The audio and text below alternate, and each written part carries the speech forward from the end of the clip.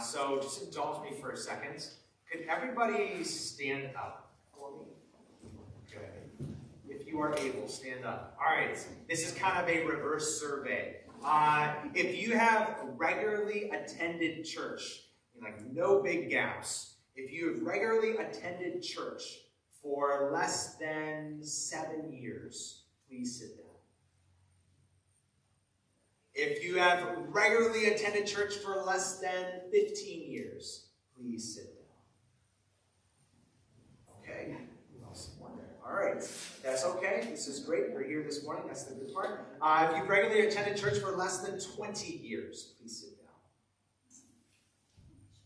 Less than 30 years, please sit down. Less than 40 years, please sit down. Less than 50 years. Less than 60 years. We have a winner, Sharon Fitch, already. Okay, Sharon. Can someone, Sharon, would you mind coming up here for just 1 second? This is for, I'm going to give you 2 copies of Rediscover Church. Obviously, you don't need to rediscover church. But who are some of the first people to sit down? Can you raise your hands? Okay. So Sharon, raise your hands one more time. Sharon, take a look. All right. Your assignment, if you choose to accept it, is to hand that other book to one of those people. And if you even want extra credit, to read that book with those people. And you can even meet up together and read it aloud together. The chapters are short enough. So there you go. Now, I did that survey because attending church has become just a staple of many of our lives for a long time. Now, if you've come to church for years, I wonder, could you explain to somebody new what a church is? Could you explain to somebody new what a church does? Now, it's good when church becomes part of our routine, but after a while, we can take those basic questions for granted. Now, whether you're a regular churchgoer or you're still fresh, or even if you're still kind of skeptical of church, I want you to consider that the local church is part of God's big plan to reconcile the world to himself through his Son. It's part of God's big plan. We can go all the way back to the beginning of the story, Genesis chapter 1. God creates Adam, and he immediately gives Adam a job to do. Genesis 1:28, he tells Adam, be fruitful and multiply. Fill the earth and subdue it.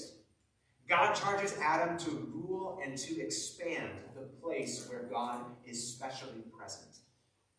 And then the next chapter, Genesis chapter 2, God gives Adam another job. He charges Adam to maintain and protect the place where God is specially present. Well, then the next chapter, doesn't take long, Adam fails. He fails to rule and expand. He fails to maintain and protect. You see, the serpent enters the place where God is specially present. Adam rebels against God, and Eden is lost. But God has a plan to restore what was lost, to bring people back to closeness with him. And so God gives these same jobs of ruling, expanding, maintaining, and protecting. He gives these same jobs to Abraham, and then to Israel, and then to David. Each one of these figures is like a new Adam. Yet each one of these figures, like Adam, fails. And then Jesus arrives. And Jesus succeeds where everybody else failed. Through Jesus' life, death, and resurrection, Jesus pays the penalty for our rebellion. And now he rules over heaven and earth. And what's remarkable about this is not only that we are forgiven by Jesus, but we are united to Jesus. Followers of Jesus are called many things. Among them, they are called Jesus' body. So the book of Romans and Corinthians says that Jesus is the new and better Adam. But it's like Jesus has made his own people a bunch of new Adams. It's sort of what we've studied the last couple of weeks. In Matthew chapter 16, Jesus calls his church to affirm true believers in him, like he affirmed Peter. In Matthew 18, Jesus calls his church to remove that affirmation from false believers. And when Jesus' church does this, his church maintains and protects the place where God is specially present. One of those jobs that Adam was charged to do. Today in Matthew 28, we see Jesus giving his church a similar charge that God gave Adam in Genesis 2. To be fruitful and multiply, or Genesis 1, that is. Jesus tells his church to expand the boundaries where he is ruling by making more disciples who follow him. So what is a local church? Who are we? What are we doing? Call us a preview of coming attractions. Call us an outpost of the kingdom of heaven, an embassy of the kingdom of heaven. We protect and maintain the place where the king rules. We seek to expand his life-giving rule by making more disciples of him. And we do this all in anticipation that one day the king will return and establish his kingdom fully on earth. That Jesus will fulfill God's big plan to fill the whole earth with his glory, to restore what was lost, to bring back closeness to him. Now, brother and sister, next time you think church is boring, find your place and find our place in the bigger story. So with some biblical theology under our belts, let's dive into Matthew 28, verses 18 to 20. Here we'll focus on Jesus' charge to expand the borders. And so far in our church, in our series on the church, we first saw the what and the who of the church. And then last week we saw the shape of the church. And today we see the mission of the church. So follow along with me in Matthew 28, 18 to 20. You'll find it on page 835. You're looking at the Bible's provided. And Jesus came and said to them, "All authority in heaven and on earth has been given to me. Go, therefore, and make disciples of all nations, baptizing them in the name of the Father, and of the Son, and of the Holy Spirit, teaching them to observe all that I have commanded you. And behold, I am with you always to the end of the age." This is the word of God. We might summarize the main point of this passage like this. Since Jesus has all authority, he sends his disciples to make disciples of all nations and promises his presence with them for all the days. We'll break down the different parts of that statement for most of our time, but as we're doing that, we want to have an eye for what this means about what the church is and what the church is called to do. So let's just dive in. First point, all authority. Now you might have noticed that this word all repeats several times in just a short amount of time, in these couple of verses. And the first occasion of the word all is part of a huge claim from Jesus. All authority has been on heaven and earth has been given to me. And we look at that claim and compare it to other things that Jesus has said. On the one hand, that claim isn't completely unique. There are other places that talk about Jesus having authority. Even for himself, he claimed to have authority. Even in the book of Matthew, chapter 7, verse 29, Jesus is described as one who taught with an authority, unlike the teachers of the day. Chapter 9, verse 6, Jesus displays his authority to forgive sin. Chapter 10, verse 1, Jesus displays his authority over demons and darkness. Chapter 11, verse 27, Jesus claims to have a unique authority to reveal who the Father truly is. So it's not that Jesus didn't have authority before Matthew 28, verse 18. This claim isn't entirely unique. However, this claim does come at a unique time. This is shortly after Jesus died on the cross, was buried in a tomb, and rose again from the dead 3 days later. God the Father is the implied subject of verse 18. The Father is the one who gives Jesus universal authority. So when God raised Jesus from the dead, he vindicates his Son who suffered and was humiliated. When God raised Jesus from the dead, it was proof that God accepted Jesus' sacrifice for the sin of all those who would trust in him. When God raised Jesus from the dead, it was proof that the Father rules the universe through his Son. Now, we look at a claim like Matthew 28:18, and there are some claims that are big, but they're just for show. You might be able to shrug them off pretty easily. I think of a claim that happened before his match with world champion Sonny Liston. This claim comes from Muhammad Ali. He said famously, "I am the greatest." Now, a claim like that gets your attention. A claim like that might even get you to tune in and watch the boxing match. But it doesn't get you much beyond that. Now, on the other hand, there are claims that demand a response. I think of the book of Daniel and King Nebuchadnezzar.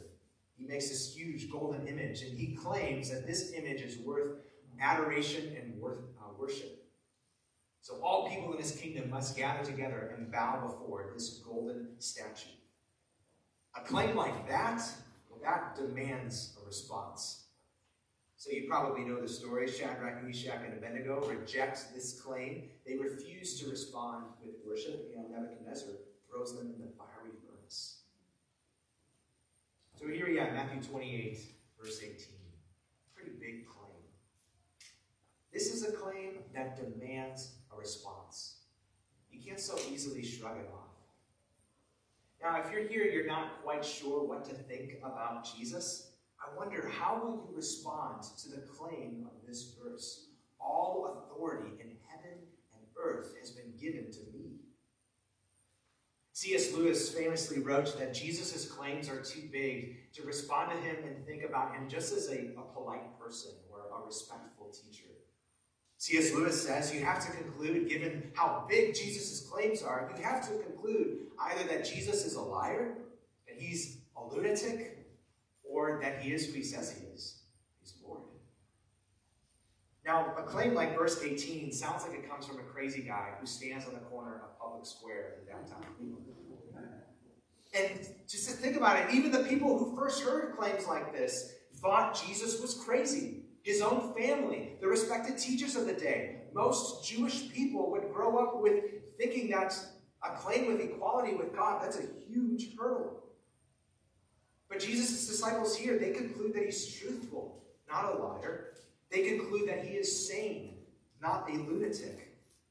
They conclude he is who he says he is. He is Lord. Friend, Jesus claims to have all authority in heaven and on earth. And so really, you got to do something with that.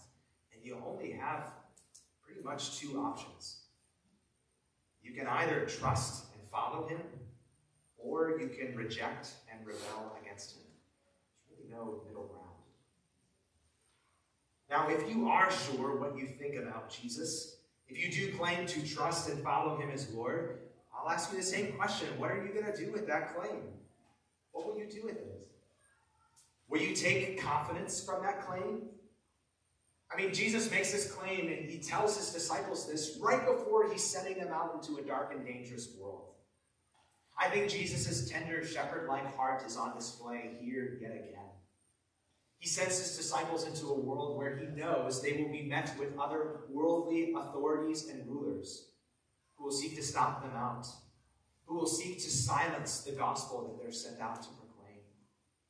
And so Jesus tells them this to give them confidence that whether all the earthly rulers and authorities would seek to oppress this gospel, ultimately they are accountable to one who has all authority in heaven and on earth.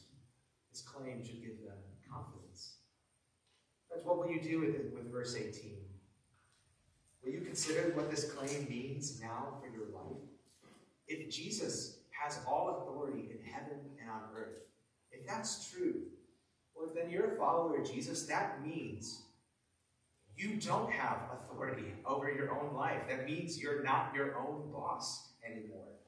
It means you are not your own, as 1 Corinthians 6 says, that you were bought with a price. So far from this being a dreadful slavery, this is grateful service. Followers of the Lord Jesus happily give themselves entirely to the one who gave himself entirely for them. Jesus has all authority in heaven and on earth. This is how he starts. But then we go to the next all statement. Jesus calls his disciples to make disciples of all nations. Now the next two words in verse 8, after verse 18, show the connection between Jesus' claim and Jesus' command. Those two words are go therefore. So in light of Jesus' universal authority, he sends his disciples on a universal mission. He sends them to make disciples of all nations. So I just want to break down Jesus' command word by word or phrase by phrase. Just start with the first word, go. Go. Like we said already, as they go, they should go with the confidence in the one who's sending them. But make no mistake, the disciples are to go. Jesus calls them to go beyond Israel. Similarly, in Acts chapter 1, verse 8, Jesus sends them to Jerusalem, to Samaria, and to the ends of the earth. They are to go. But throughout her history, the church has lived up to maybe this unfortunate label. I don't know if you guys have heard this before. The church has been called the frozen chosen. Have you ever heard that? Well, now you've heard it today. So, the frozen chosen. And unless we become immediately discouraged, take heart, we are not alone in living up to this label. In fact, it didn't take long for the very first disciples to live up to the label of the frozen chosen. The disciples did not go out, they stayed in Jerusalem. But beginning with the martyr of Stephen in Acts chapter 7, Saul of Tarsus led the effort to ravage the Christians in Jerusalem. So Christians, as a result, scattered to the surrounding regions around Jerusalem, and they started to follow the command. They went. They goed. Not the proper phrase. So they scattered as a result of persecution, finally following Jesus' call to go. But God bent this evil for good. As the Christians went, Acts 8:4 says, those who were scattered went about preaching the word. Now this reality, it made me think of our day now. We mourn and we pray for the crisis in Ukraine to end. And I've noticed how many millions of people it has displaced. And many people in Ukraine are Christians. And I wonder, perhaps we can pray that God would bend this evil for good. That the millions of people scattering to different countries in Europe would go about preaching the word, just like the first disciples did in Acts 8. So Jesus tells them, just the first part of this command is the word, go. There will not be disciples of all nations if the current disciples stay and don't go to them. Jesus doesn't say the nations will come to the disciples. He says the disciples must go to the nations. If you think about your own story this morning, if you are a Christian, it's because somebody followed this call and went to you. Someone answered the call to go. So now, just because we're grateful, because we're joyful, because we see even the urgency of the command to repent and believe the gospel of Christ, we go. We share the same grace that we have received with others, but it requires that we go to them. I know it's really just making it concrete. That's one thing we're trying to do with the Who's Your One campaign. Just one person in our lives who does not know Christ, who we can go to. So we go, and then Jesus says, make disciples. It's the next part of his command. Go and make disciples. What is a disciple of Jesus? That's a very churchy word. I don't know if I use the word disciple outside of church. So what is a disciple of Jesus? Maybe other places in Matthew might help us. Matthew 12, verse 50 says that whoever does the will of my Father in heaven is my brother and mother and sister. Matthew 16, verse 17, Jesus calls Peter blessed because Peter believes the truth about him, that he is the Christ, the Son of the living God. Even here, Matthew 28, we're trying to figure out what is a disciple of Jesus. Even the process of making a disciple can show us what a disciple of Jesus is. Disciples of Jesus believe the truth about Jesus. Disciples of Jesus publicly declare their faith in Jesus in baptism. Disciples of Jesus learn and observe what Jesus says. Disciples of Jesus seek to make more disciples of Jesus. We can see it more clearly later on, but this command, make disciples, it's not limited to Jesus' first disciples. for everybody. It's for you and me. I mean, why else would Jesus promise his presence until the end of the age? Surely his first disciples would be gone before then, so it must be for all of Jesus' disciples. I mean, the rest of the New Testament would pick up on that too. 1 Peter chapter 2 says, God called us out of darkness into his marvelous life so that we would proclaim his excellencies, so that all Christians would be those who make disciples. Brother and sister, what do you think about that? What do you think about that the command, Jesus' command here to make disciples is for you? He calls you to do that. Does that intimidate you? Does that maybe discourage you, make you feel overwhelmed? Maybe make you feel a little guilty? Maybe it makes you feel a little tired? Maybe you think like me, you say, Jesus, I get it, that this is important. I've just got enough going on. I can't add another thing on top of it all. Well, if you respond to the call to make disciples in any way like that, well, let me assure you that you're not alone. Here are maybe 5 quick applications if you are overwhelmed by the call to make disciples. Just 5 quick applications. Number 1, I would say don't be quick to skirt around a command from the Lord. Don't be too quick to skirt around a command from the Lord. I think you and I are really good at coming up with reasons why we're exempt from this command to make disciples. We're like Moses in the burning bush. You give God 1,000 reasons. Like, God, you don't get it. I'm not that eloquent. God, you don't get it. I'm not that smart. No, friends, don't be too quick to skirt around it. Let's caution ourselves against that. Number 2, if the call to make disciples is overwhelming, I would say focus most on developing a love for Jesus and staying close to him. Focus most on that. Be surprised by Jesus. Be steeped in his word. Draw near to him. Guard what would make your walk with him really stale. With a deep and abiding love for Jesus, all of your worries and excuses will loom less large. Number 3, if the call to make disciples is overwhelming, I would say incorporate making disciples into your routine that already exists. Usually the harvest of people Jesus calls us to go to is the harvest of people we're already walking in. So think about your kids, your family members, your coworkers. Think about the parents of other kids at the t-ball game. Invite them over for dinner. Ask them good questions. Don't avoid your neighbors like the plague. Make conversation. Be aware of people who are around you. If the call to make disciples is overwhelming, maybe a quick application, number 4, would be to ask for help. Ask for help. First and foremost, ask for help from the Lord. Pray, God, make me a better disciple maker. But also ask for help from other people. I mean, I'll say this in a moment, but we don't do this command just as individuals. We do this as a church. So talk to somebody here about a person who's on your heart who doesn't know the Lord. Ask them advice, like, hey, what should I say? How do I start a conversation? What should we talk about? Heck, if the person's up for it, bring them here and then ask them what they thought. Ask for help. Number 5, if making disciples is overwhelming for you, I would say lean into what you already know.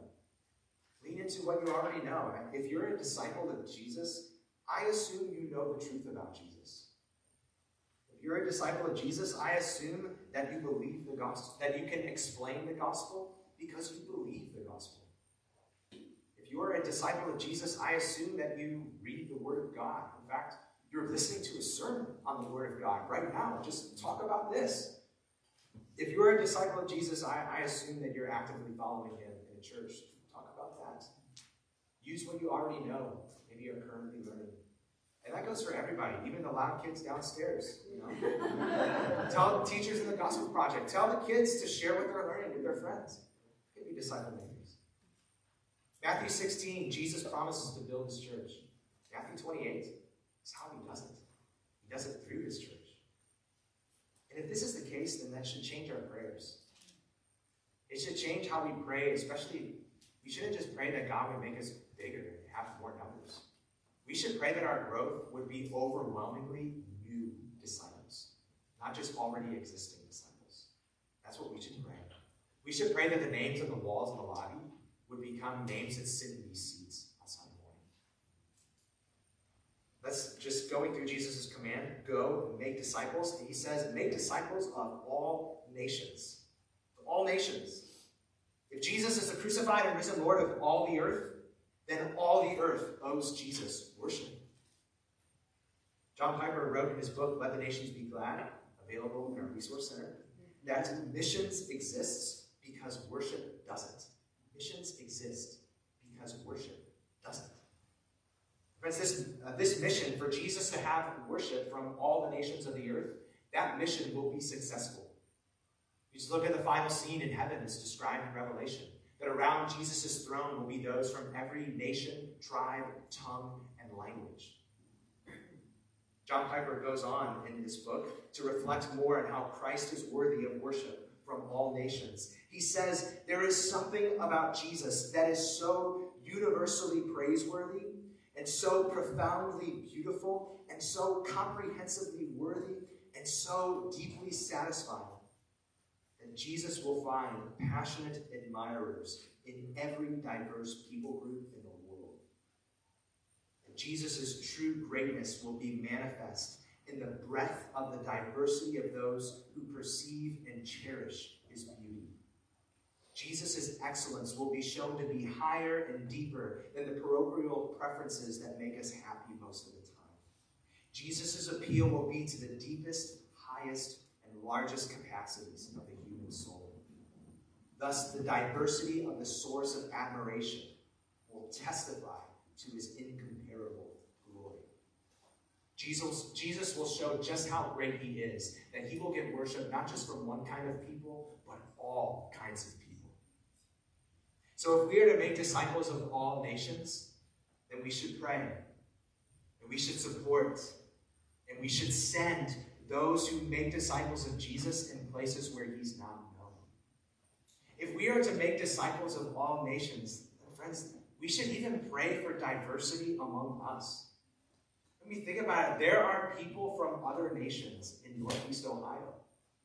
Even in our own church, we have those who are either first or second generation immigrants from other countries. May Jesus display through us that he is the Savior not just of one nation, but Savior of those from all nations. Going in Jesus' commands, go therefore and make disciples of all nations, baptizing them in the name of the Father, the Son, and the Holy Spirit.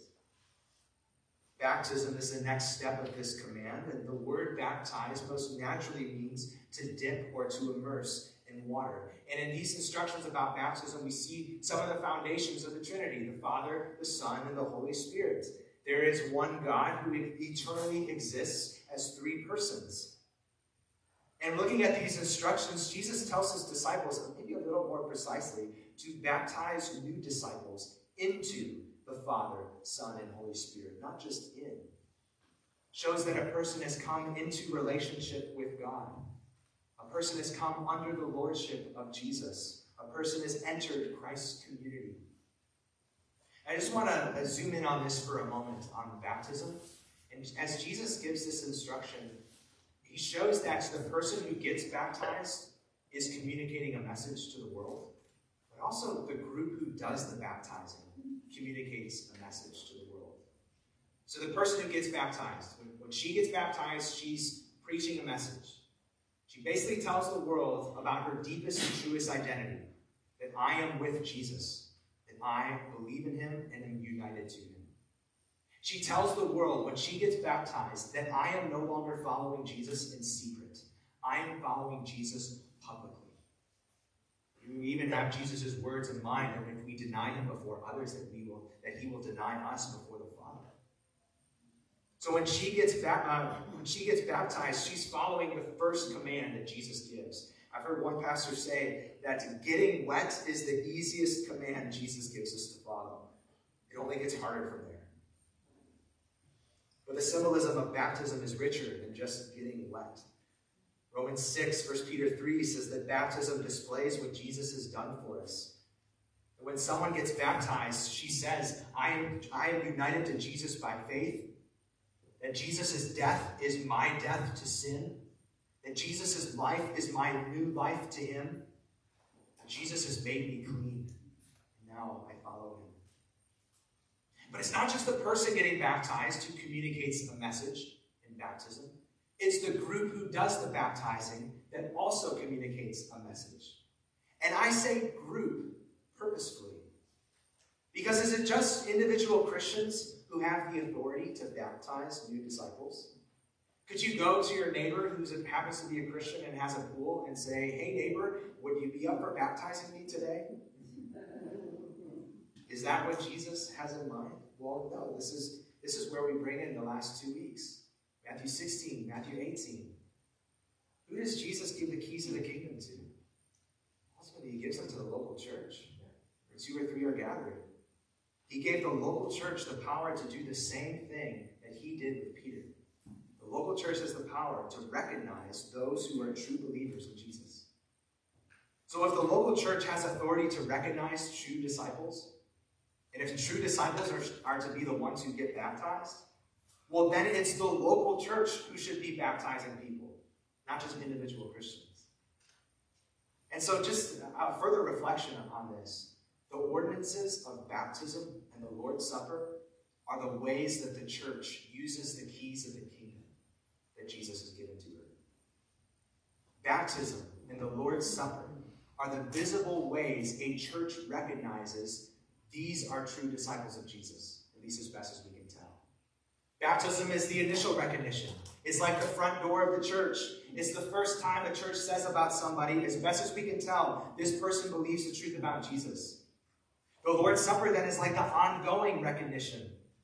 It's an action of the church. That's why Paul in 1 Corinthians 11 tells them, wait for each other to take this together, because you're doing this as a church. It should display your unity. So if baptism is the front door, the Lord's Supper is like a family meal. It only makes sense that you got to enter the front door to sit down at the family meal. The Lord's Supper then becomes the church. It's our ongoing recognition. To say, as best as we can tell, the people who are partaking are still Christians. That means it makes sense that you need to be recognized that you're part of the family before you eat with the family. So before we take the Lord's Supper, you'll hear me say words like this, that we invite those who are believers in Jesus. We invite believers in Jesus who have publicly declared their faith in Jesus by getting baptized after they believe. Baptized believers in Jesus who have had their faith in Jesus affirmed by a local church recognized. Baptized believers in Jesus who are members of a church in good standing. That means the credibility of their faith is not in question at the moment. That explains all that we're doing. I think we see the same process or order at the end of Acts chapter 2. Really the beginning of the church, where people first believed the gospel, and then were baptized, and then were added to the church, and then took the Lord's Supper together. And friends, doing this well is not just so that we can be semantically correct. Doing this well helps us ensure that each person partaking of the Lord's Supper is an active follower of Christ. That each person taking the Lord's Supper is accountable to and follows Jesus among a local church. And all of this helps ensure that each person that that is publicly recognized as a Christian is living like one, is being the light that Jesus called us to be.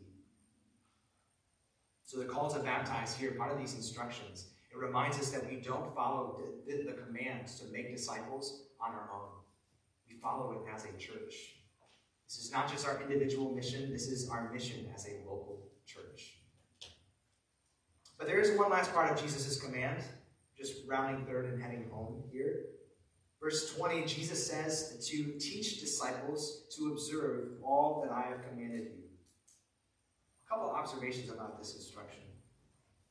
First observation is that your discipleship to Jesus doesn't end with your first response in faith to Jesus.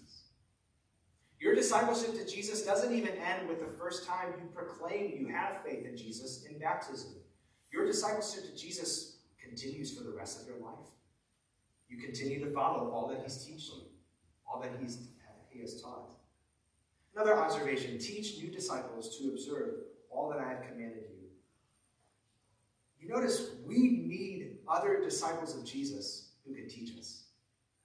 We need other disciples of Jesus who can teach us. There's a reason why when the gospel spread in the book of Acts, that churches popped up everywhere. Largely because of this. Christians need other Christians to teach them. Christians who are further along. Author Colin Hansen asks, how can you teach everything Jesus commanded to people you barely know and barely see? To do this well, to teach everything Jesus commanded, you need relationships of some depth and endurance. To observe all that Jesus commanded, you need people who can instruct you. People who can teach you the word because they know it well, who can divide it accurately, who you can ask questions to and they can answer. To observe all that Jesus commanded, friends, you also need people you can imitate. You need good examples. You need people who you can watch and you can see what it looks like to put all of Jesus' commands in action. So here's just a quick application. Hang out with other people here outside of this place and see them put Jesus' commands in action. Just a couple of weeks ago, an example that comes to mind, we were helping Octavius move. And a few of us were together, and I observed just how kindly Dan Schaefer treats his daughter. I mean, my goodness. And that was instructive to me. I seek to imitate Dan as Dan is imitating Christ. And if that's happening everywhere here with a lot of different people, think of how much stronger of disciples of Jesus we would be. We need other Christians to teach all that Jesus has commanded us. And so we think about our own gatherings, Sundays and Wednesdays. We pray that our gatherings give you good instruction, but we also pray that our gatherings give you examples you can imitate. I mean, when we pray together on Sunday mornings, one of our prayers is that this is a prayer that you can take an example from, that you can imitate. It's an example of how to pray well. When we're together on Wednesdays and we're reading the Word together, on Sunday mornings proclaiming the Word, we're praying that we give you an example to imitate in how to read the Bible well, with Christ as the hero, with seeking the original context and the original meaning. We pray that when you see mature Christians responding to other people in conversation on Wednesday or Sunday, we pray that you have examples you can imitate. Examples of people who pray for each other. Examples of people who ask good questions. We need other Christians to teach us all that Jesus has commanded us. The last observation of the last part of Jesus' commands. He says, teach new disciples all that I have taught. Teach them to observe it. You know what's included in one of those commands that Jesus taught? It's this one here, to make disciples. That means a mark of a disciple of Jesus is that he or she makes disciples of Jesus. Now again, just to wrap up, if that makes you nervous or overwhelmed, let me point to the final statement of the Gospel according to Matthew. It's the last occurrence of the word all. Jesus tells his disciples, I am with you always, to the end of the age. So here again is Jesus' tender shepherd-like heart on display. As we go on our mission, there will be times that he knows that we will feel alone. Times like Paul and Silas in the middle of the Philippian prison, singing hymns. And here is assurance. The Savior who died for us will never, ever leave us. Here is assurance that, Christian, you are never alone. But I want to submit something else to you here just in this last verse. For as precious as this promise is, consider its context. It comes right after Jesus' command to make disciples.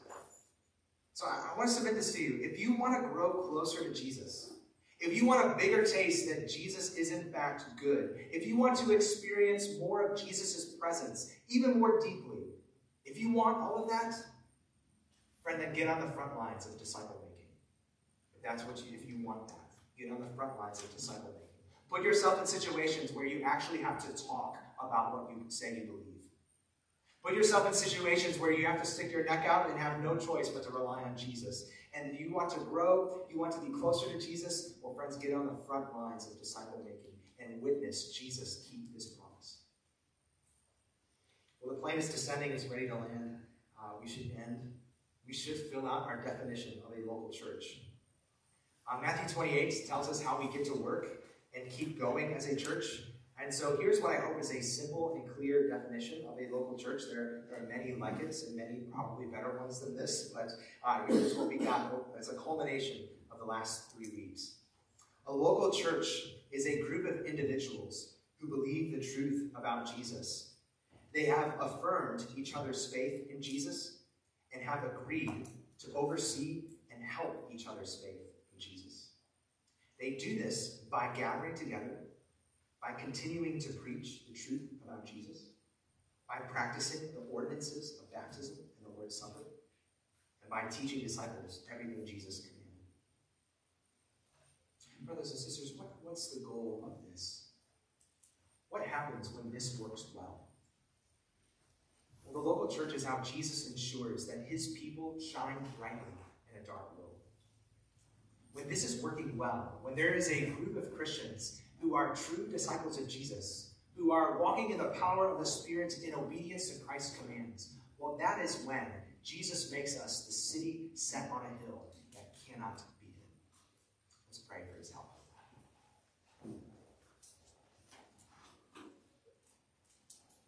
Jesus, we thank you that we serve you, a risen Savior, and that you are in the world today. We praise you again as the one who has all authority in heaven and on earth.